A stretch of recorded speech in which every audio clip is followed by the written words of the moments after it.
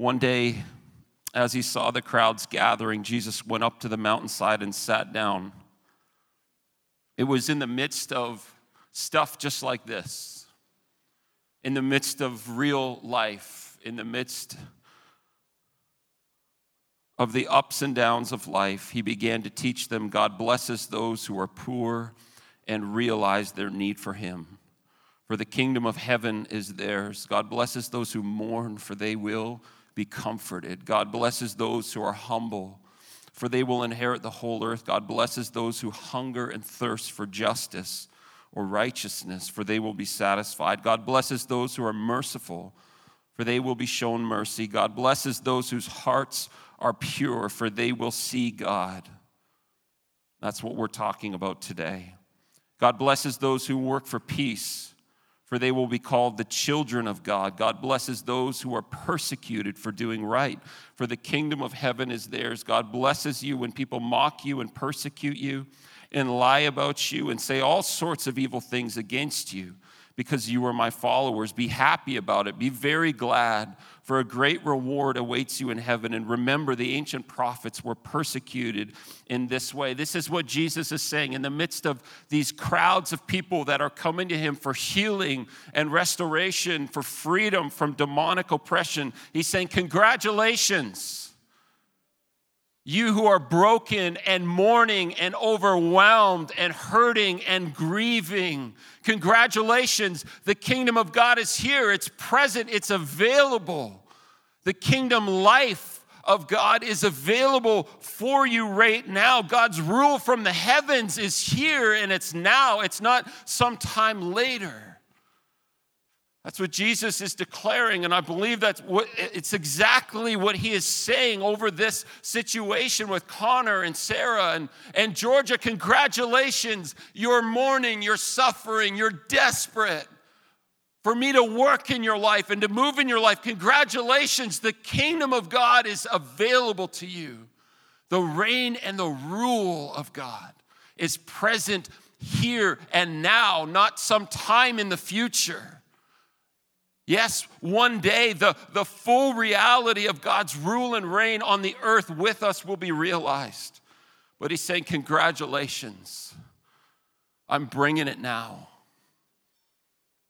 And he calls us to recognize that the culture of heaven is different. This is what Dallas Willard says. Since great teachers and leaders always have a coherent message that they develop in an orderly way, we should assume that his teaching in the Beatitudes is a clarification or development of his primary theme in his talk and in his life, the availability of the kingdom of the heavens. How then do they develop this theme? In chapter 4 of Matthew, we see Jesus proclaiming his basic message: repent from your sins and turn to God, and demonstrating it by acting with God's rule from the heavens, meeting the desperate needs of the people around him. As a result, sick folk were soon coming to be healed from far away as Syria, and whatever their illness or pain, or if they were possessed by demons or insane or paralyzed, he healed them all. What then does Jesus say to us with his Beatitudes?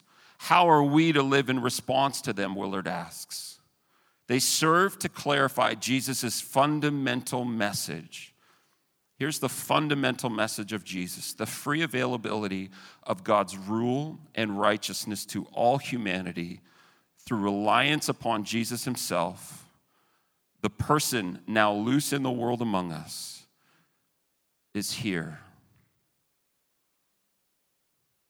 Those who are regarded as most hopeless, most beyond all possibility of God's blessing or even interest, are within the reach of the kingdom of God. So today's text, God blesses those whose hearts are pure. You can just put your finger in Matthew 5 if you haven't already. We're going to just break down this and these words in this text. That word in the Greek that Jesus uses for pure describes something genuine or clean.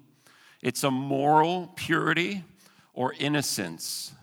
But it also means to be free from guilt, clear of debt, or unmixed. And that unmixed is actually like speaking of alloys, of metals that are mixed together. Jesus is talking about an honesty and integrity. Like there's no mixture between what's going on in one part of our life and what's happening in another part.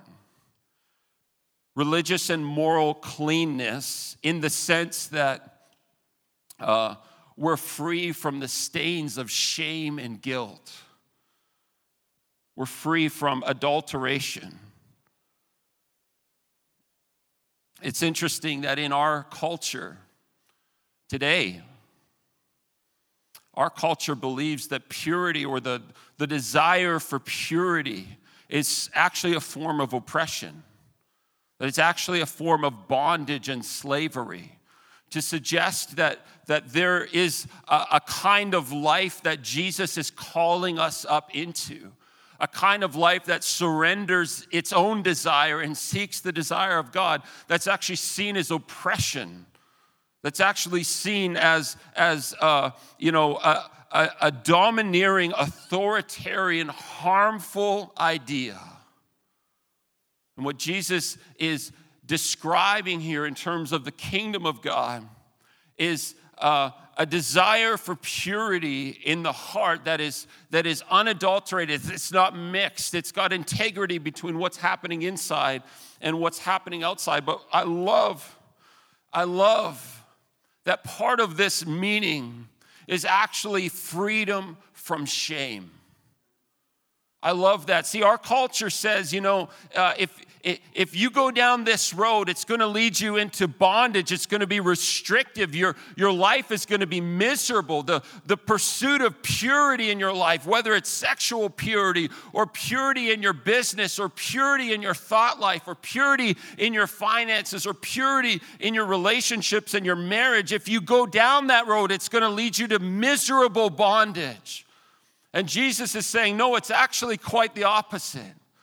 That purity of heart brings a freedom from shame in your life that you cannot find anywhere else. And in a culture and in a world, in a Christian culture that's doubled over with shame and guilt and regret, Jesus is calling us to purity, not so that our lives become these miserable, moralistic kind of examples of virtue, but he's calling us to purity for freedom's sake. And one of the great lies of the enemy of God is that purity in heart toward God leads to bondage. And Jesus is saying, no, it actually leads to greater freedom, greater joy, greater life. Jesus here is offering a countercultural reality. Again, the Beatitudes are simply a description of the culture of heaven. And he's offering this as a countercultural reality that when we set our heart and our mind, when we set our life on a trajectory where we're desiring freedom and purity in our heart, it actually liberates us, instead of leading us to bondage. And what he's confronting is the idea that's permeated through society for millennia because of the twisted, distorted lies of the enemy. He's confronting this cultural idea that my freedom is of utmost importance to God. That my freedom, my liberty, my right to do whatever I want is the most important thing about me. And that's what will truly bring you joy and happiness and freedom. And Jesus is saying it won't. That's a red herring. Purity of heart actually toward God brings you the greatest amount of freedom. It's interesting, in the Old Testament, the purification rituals that they used in the tabernacle and in the tent of meeting were rituals that they used to give them access to the presence of God. So these rituals for purity that were lived out in the Old Testament were used to open up access to the very throne room and presence of God. And Jesus is saying in Scripture, purity gives us access to God.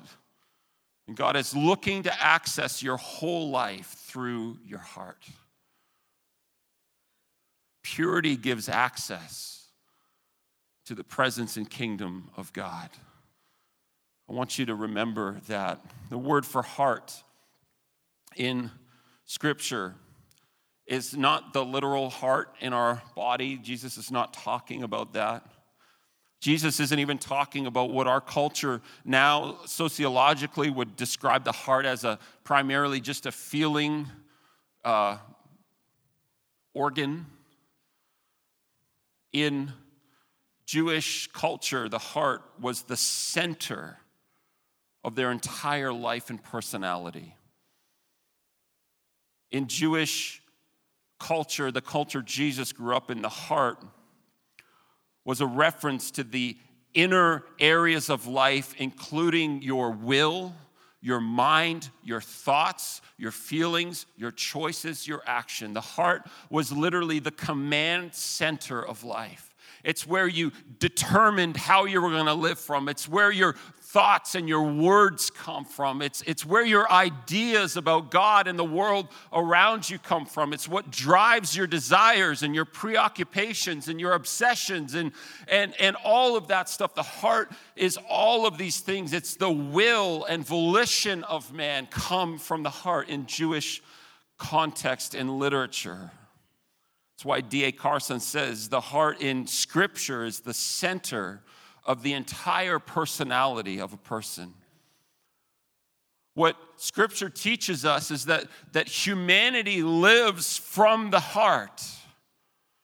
Contrary to what popular philosophers from the Enlightenment on have taught us, that we are just rational, intellectual beings. The Scripture says otherwise. And actually, human nature says otherwise. We are actually driven by our heart, not our mind. That's why when you're in love with someone in the beginning especially, or infatuated with someone, you'll do things that defy logic and reason. The best logic and reason, the best principles for how you should act or behave go out the window when you're in love with someone. You make horrible choices out of love. You're not thinking with your mind. We're not primarily rational beings.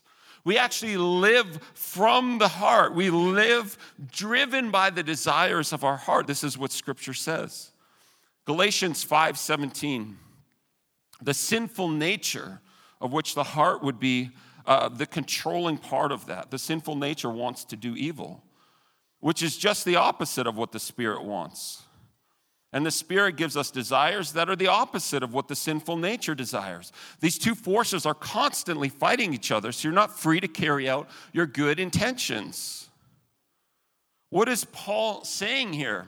He's saying, look, this model, this rubric that we have for Christian life, where if I just know what's right and I make better choices, I'm going to grow spiritually. That's bogus. Paul is actually saying the opposite. And he says it in Romans 7. I know what I should be doing, but somehow I end up doing what I shouldn't be doing because I'm not living by just my intellect and reason. I'm driven by this desire in my heart, this thing that's fueling the direction of my life. And this thing that's fueling the direction of my life always wants to go off the road in my own direction, not toward God, not toward purity. St. Augustine, or Augustine, depending on how you pronounce it, he is attributed largely as providing Western civilization with its greatest notions of the reality of the heart in the role of humanity. And he said that the problem of the human condition isn't that we don't love.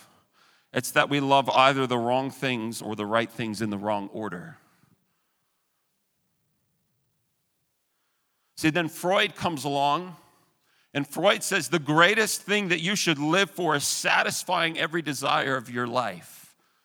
Specifically with Freud, a lot of it was around sexual desire. But for Freud, when he came along, he said, look, no.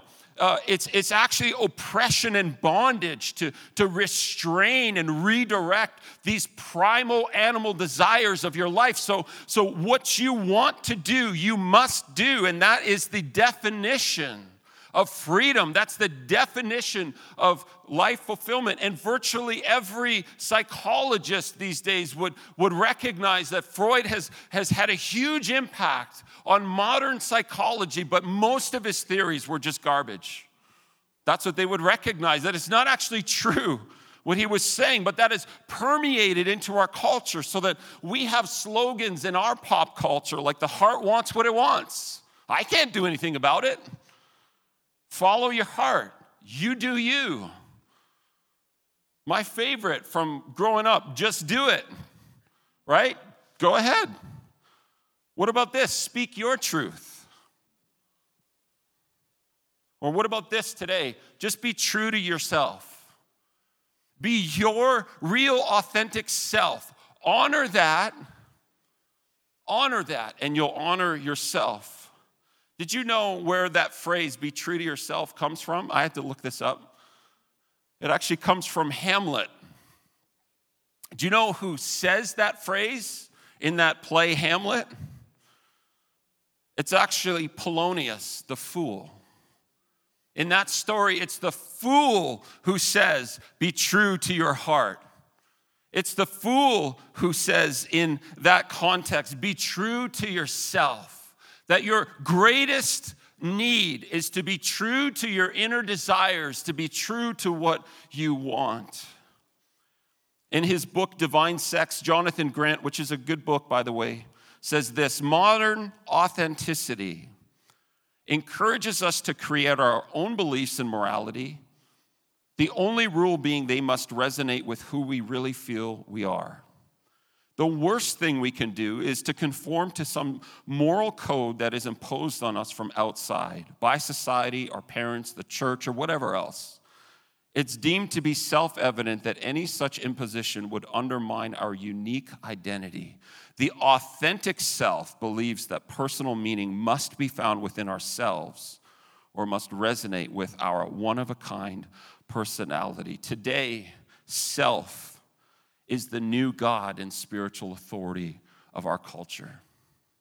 And we see this in sexuality. We see this in our pursuit for power and pleasure, the desire to have what we want. We see this even in the political sphere. Self is the new spiritual authority. My rights, my independence, my freedom, socially, politically, sociologically, self has become the new God. And this phrase that the fool Polonius spoke in this play Hamlet is now tantamount to gospel truth that cannot be spoken against. How dare you challenge my belief that authenticity to my true self is my greatest need and calling.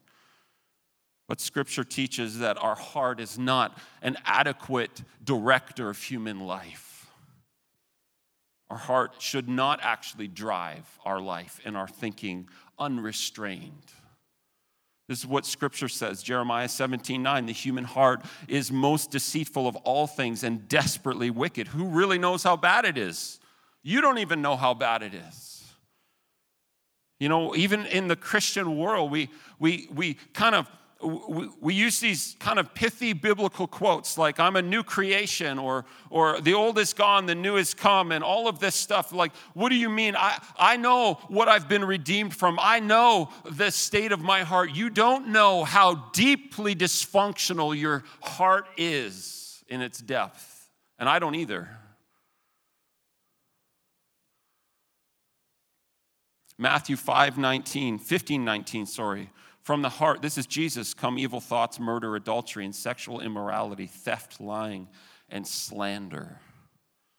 We don't even know what's fully in our heart. And it would be arrogant and presumptuous for us to believe that we do.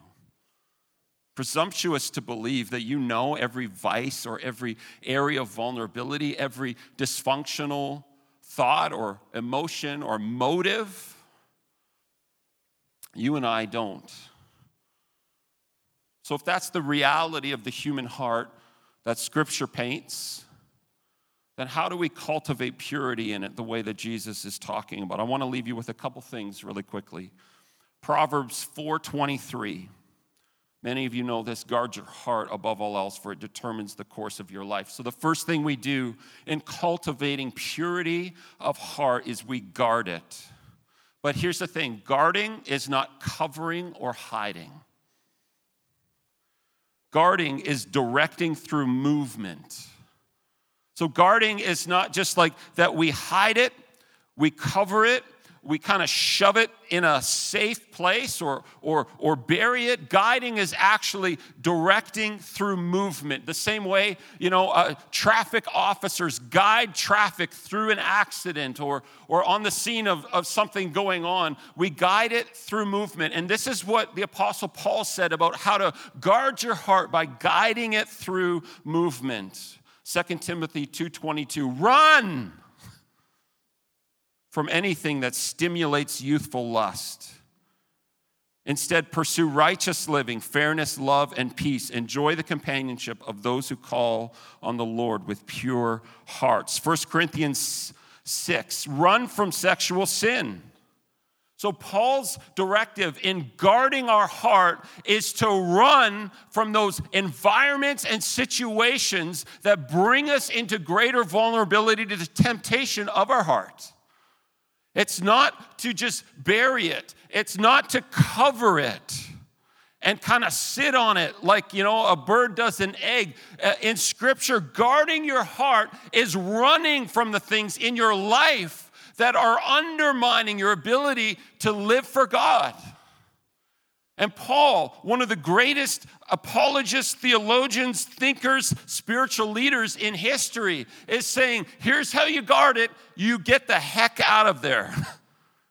Stop thinking that you are stronger than you are, that you can handle more temptation than you can. We guard our heart by running from the situations in our life that put us in danger and in jeopardy. He says it like this in 1 Timothy. Timothy's getting a lot of this from Paul.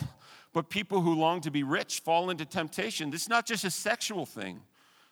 They're trapped by many foolish and harmful desires that plunge them into ruin and destruction. These things lead to different consequences and actions. For the love of money is the root of all kinds of evil. And some people craving money have wandered from the true faith and pierced themselves with many sorrows. But you, Timothy, are a man of God, so run from all of these things. Don't sit there in religious, moral piety and go, well, I can handle this. I can handle this temptation. I've learned, I'm mature enough. Paul is saying, look, you're not, so run. That's number one, how we guard our heart is running from those things in our life that challenge God's call over us, that challenge purity in our heart. Purity in our heart doesn't come from repressing the desires in our heart. It comes from renovating them. So purity doesn't come from just by sheer force of your will, shoving them down as deep as you can into the bowels of your life and pretending like they have no influence or power or aren't there. It actually comes from renovating that desire, renovating your heart to actually redirect that desire into something that is God liberating freedom in your life. So when we run, we are admitting that the desires in our heart are actually there. So running is not a form of just like, close my eyes, I'm going to pretend it's not here. Running is actually acknowledging this thing right now is actually powerful and can master me if I sit in this spot. So I'm going to call it out right now.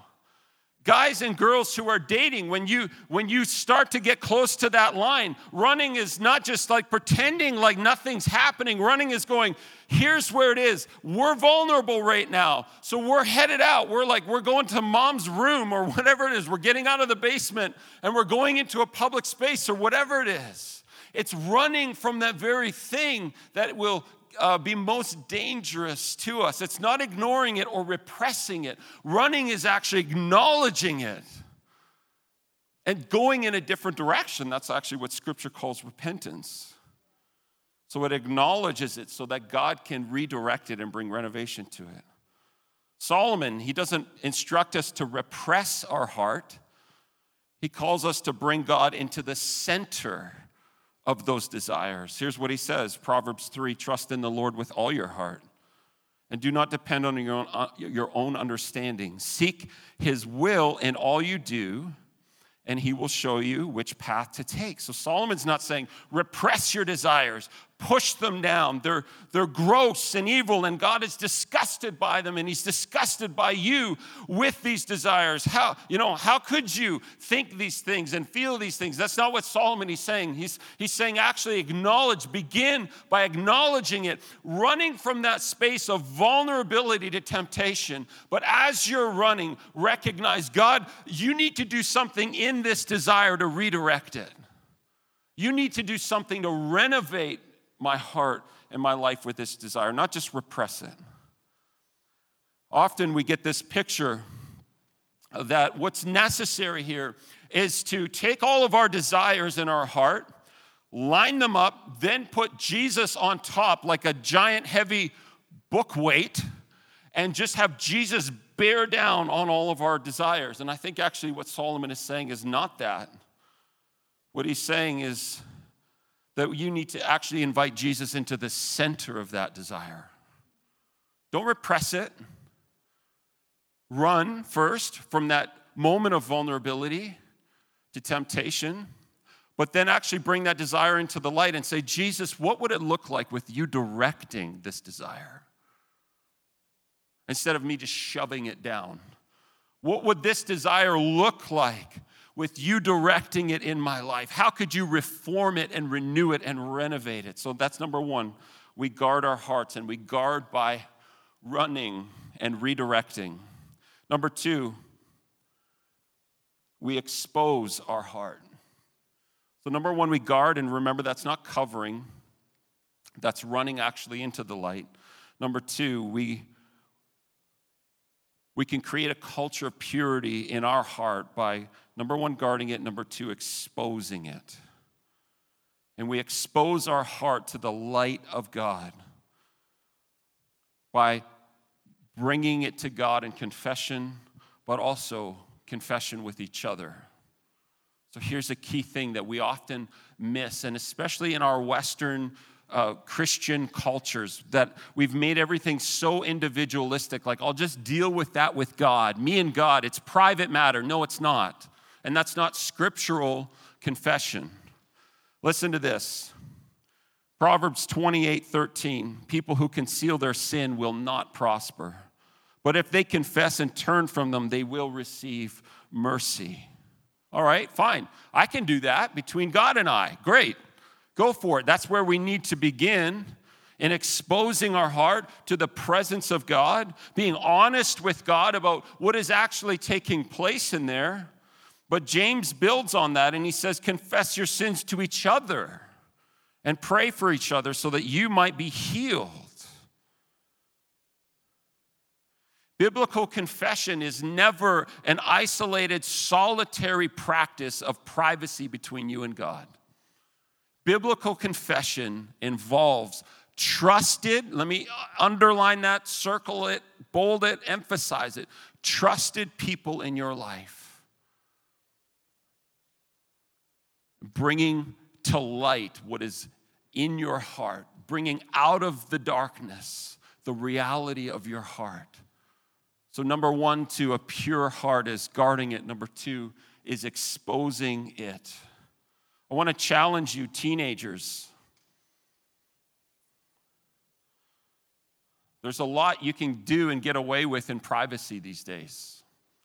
You just hide up in your room, and most of you have devices or phones, or you live these solitary lives a lot of times, but teenagers, you need solid people in your life that you can be brutally honest about your life with.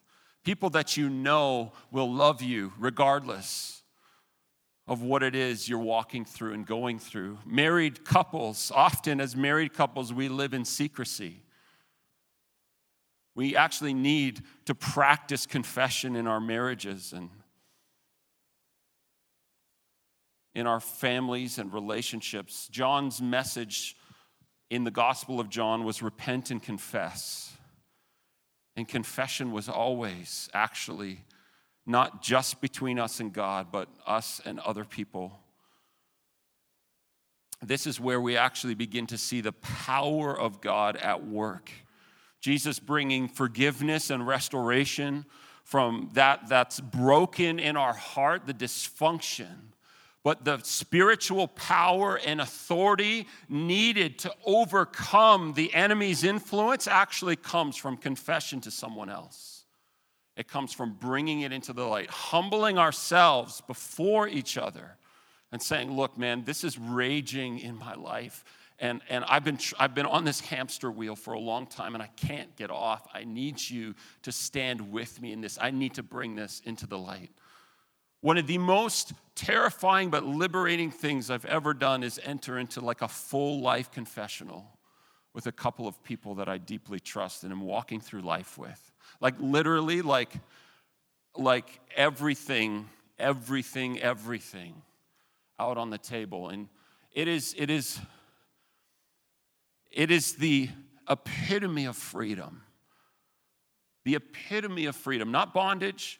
It's the epitome of freedom to stand in front of you right now, knowing that there's no skeletons in my closet.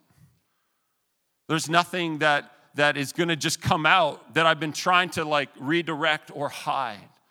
Being able to live in integrity with my wife and know that there's nothing going on in my life that she doesn't know about, that I'm keeping from her, that I'm shielding her from. Whether I have this dysfunctional belief that it's for her protection or whatever it is, there's nothing more freeing than being totally transparent with God and others. This is the integrity of the heart that Jesus is talking about. Darrell Johnson says this, the pure in heart are not perfect. It's just they know they cannot hide anything from God. So living in sync with the really real, they bring their thoughts, their emotions, their fears and dreams into the light of God's truth and grace. Purity of heart, if we want to cultivate it, number one, we've got to guard our hearts. Number two, we have to expose our heart to God and to other people. You can look at Psalm 139 for that. And this isn't even just about the sin category things in our life. These are just about even good things that we're pursuing that are out of alignment with God's heart for us. Being willing to humble ourselves with trusted friends or people in our life and to say, look, like God is convicting me about this thing, and it's not even a bad thing, but I feel like I'm actually walking outside of alignment with Him, and I want to bring you into this and confess this to you. I want to bring this into the light. As a church, I believe God is calling us to cultivate a community of holiness in a culture of hedonism. In a culture that's obsessed with desire and fulfilling our wants and needs. God is calling us to create a counterculture of purity and holiness in the midst of that. What does it look like for us to stand out from the crowd because we are set apart for His purposes? What does it look like for us to run from temptation, not sit in it thinking that we're stronger than we really are? The third thing we need to do with our heart to seek purity is we need to humble it. Humility is the gateway to God's presence and the birthplace of renewal and renovation in our heart. Psalm 51, the sacrifice you desire is a broken spirit. You will not reject a broken and repentant heart. Isaiah 57, the high and lofty one who lives in eternity, the Holy One says this, I live in the high and holy place with those whose spirits are contrite and humble. I restore the crushed spirit of the humble and revive the courage of those with repentant hearts. James 4, 7, 8, so humble yourselves before God. Resist the devil and he will flee from you. Come close to God and he will come close to you. Humbling our heart is actually the act of seeking God and his presence in our life. In Deuteronomy, this is what God says to them. God is prophetically speaking to Moses and saying, look, like, even once you get the promised land, you're going to fall into temptation of idolatry, and you're going to walk away from me, and you're going to be exiled, and you're going to be broken, and you're going to be displaced, and you're going to be suffering and all of this. But from there, you will search again for the Lord your God. And if you search for him with all your heart and soul, you will find him. In that place of deep brokenness, in the place maybe today you're sitting in of habitual crippling sin, attitudes, thoughts, sexual sin, temptation with money, greed, power, abuse, whatever it is, in the place of your brokenness, in the place of your greatest need, what God is saying is, if you seek me with all of your heart, if you humble yourself and seek me, you'll find me. David said in Psalm 119, my heart is set on keeping your decrees to the very end. So we cultivate purity in our heart by guarding it, by exposing it, and by humbling it. And then what is the result? We'll just end with this. Jesus says they will see God. There's several meanings to this. There's an eschatological meaning, like at the end of the age, we will actually be with God, reigning and ruling on the earth with him. But seeing in Scripture is often related to knowing and understanding. That cultivating purity in your heart actually cultivates and creates a greater understanding of the nature and presence of God in your life, a greater awareness of God. This week, I want to leave you with this. Ben, you could come up for a moment. I want to leave you with this. And this wasn't while I was prepping for preaching. It was actually while I was washing dishes this week. I just felt like the Spirit speak to me, and he said, Andrew, notice how Jesus doesn't say, God blesses the pure in heart, for God will see them. And as I'm washing dishes, I'm reflecting on my own life.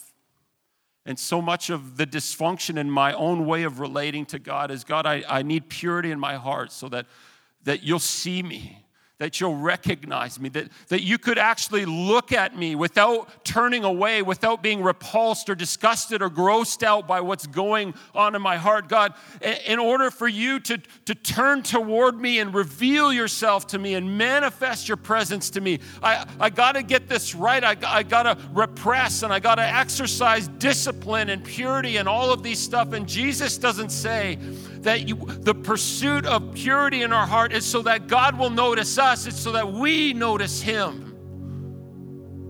And so much of our Christian culture is just bound in shame and guilt and suffering under condemnation because we've got this misaligned idea that God can't tolerate or look at sin, and therefore the stuff going on in my life is disgusting and gross to him, and God is just kind of like holding me at arm's length and never willing to fully embrace me until I get my crap together. That couldn't be further from the truth. A lot of that comes from a specific verse in Malachi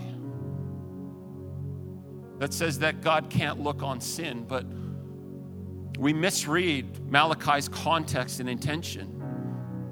Truth is, God sees sin in the grossest sin every moment of his existence.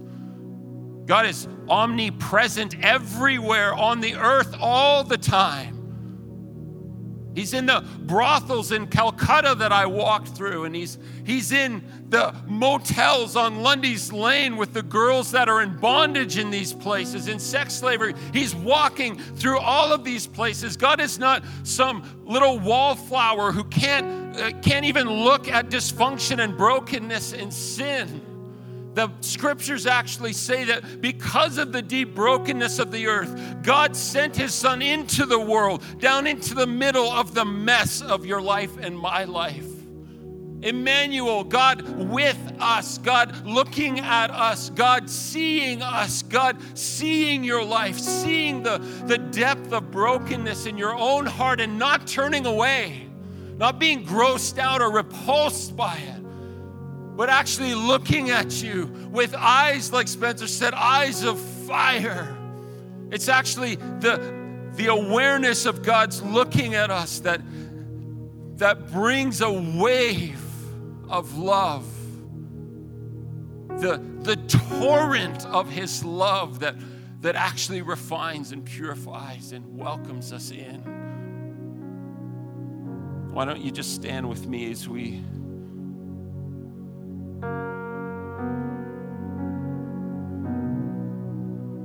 I don't know what you're walking in here today with. But sometimes we read words like God blesses the pure of heart and we say that could never be me.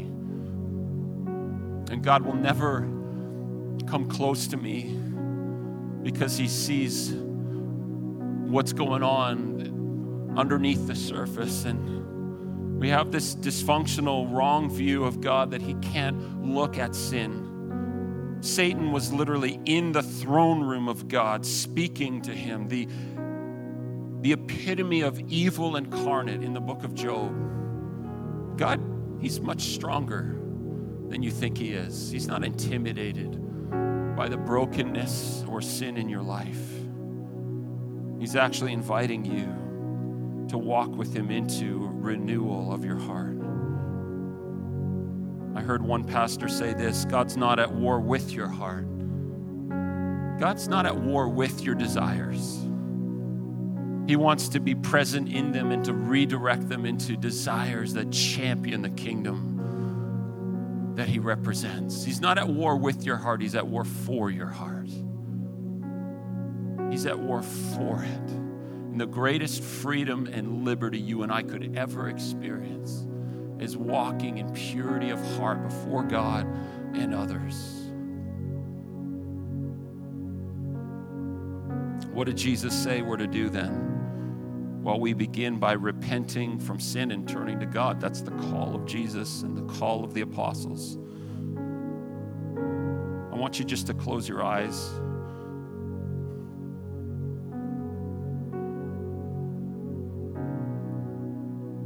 So repenting, it's turning direction and getting back into alignment with God's desire for your life.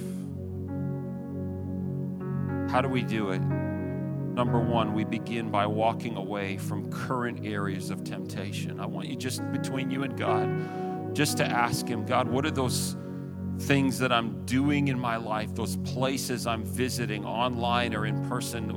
What are those environments that are causing me to stumble, that are giving me great vulnerability? Guarding our heart is running from those. Repentance is turning away from those. Here's where you start. This week, what are the things that you need to actually turn the other direction from? Very practical, very simple, but it's hard to do. What are the relationships that you're in that are not healthy, or the compromising situations you find yourself in these relationships that aren't healthy? What are the places online you're visiting? The people you're interacting with. Step one, this week, just ask him, where do I start with that, God? What is the one thing or two things that you want me to walk away from in the other direction? That's how you guard your heart. Second thing, Psalm 139, God, search my heart, expose your heart to God. But then also begin to pray, God, who is there in my life that I could trust to bring the things of my heart into your light with? So number one, we turn away from the current areas of temptation. Number two, we confess our sin to God, but also look for somebody we can trust to begin to expose the real part of our life with. Number 3, we humble ourselves and begin to seek his presence with everything we have. Maybe some of that time you're devoting to dysfunctional or destructive habits and behaviors, God is calling you to redirect into prayer and scripture reading, to spending time with him.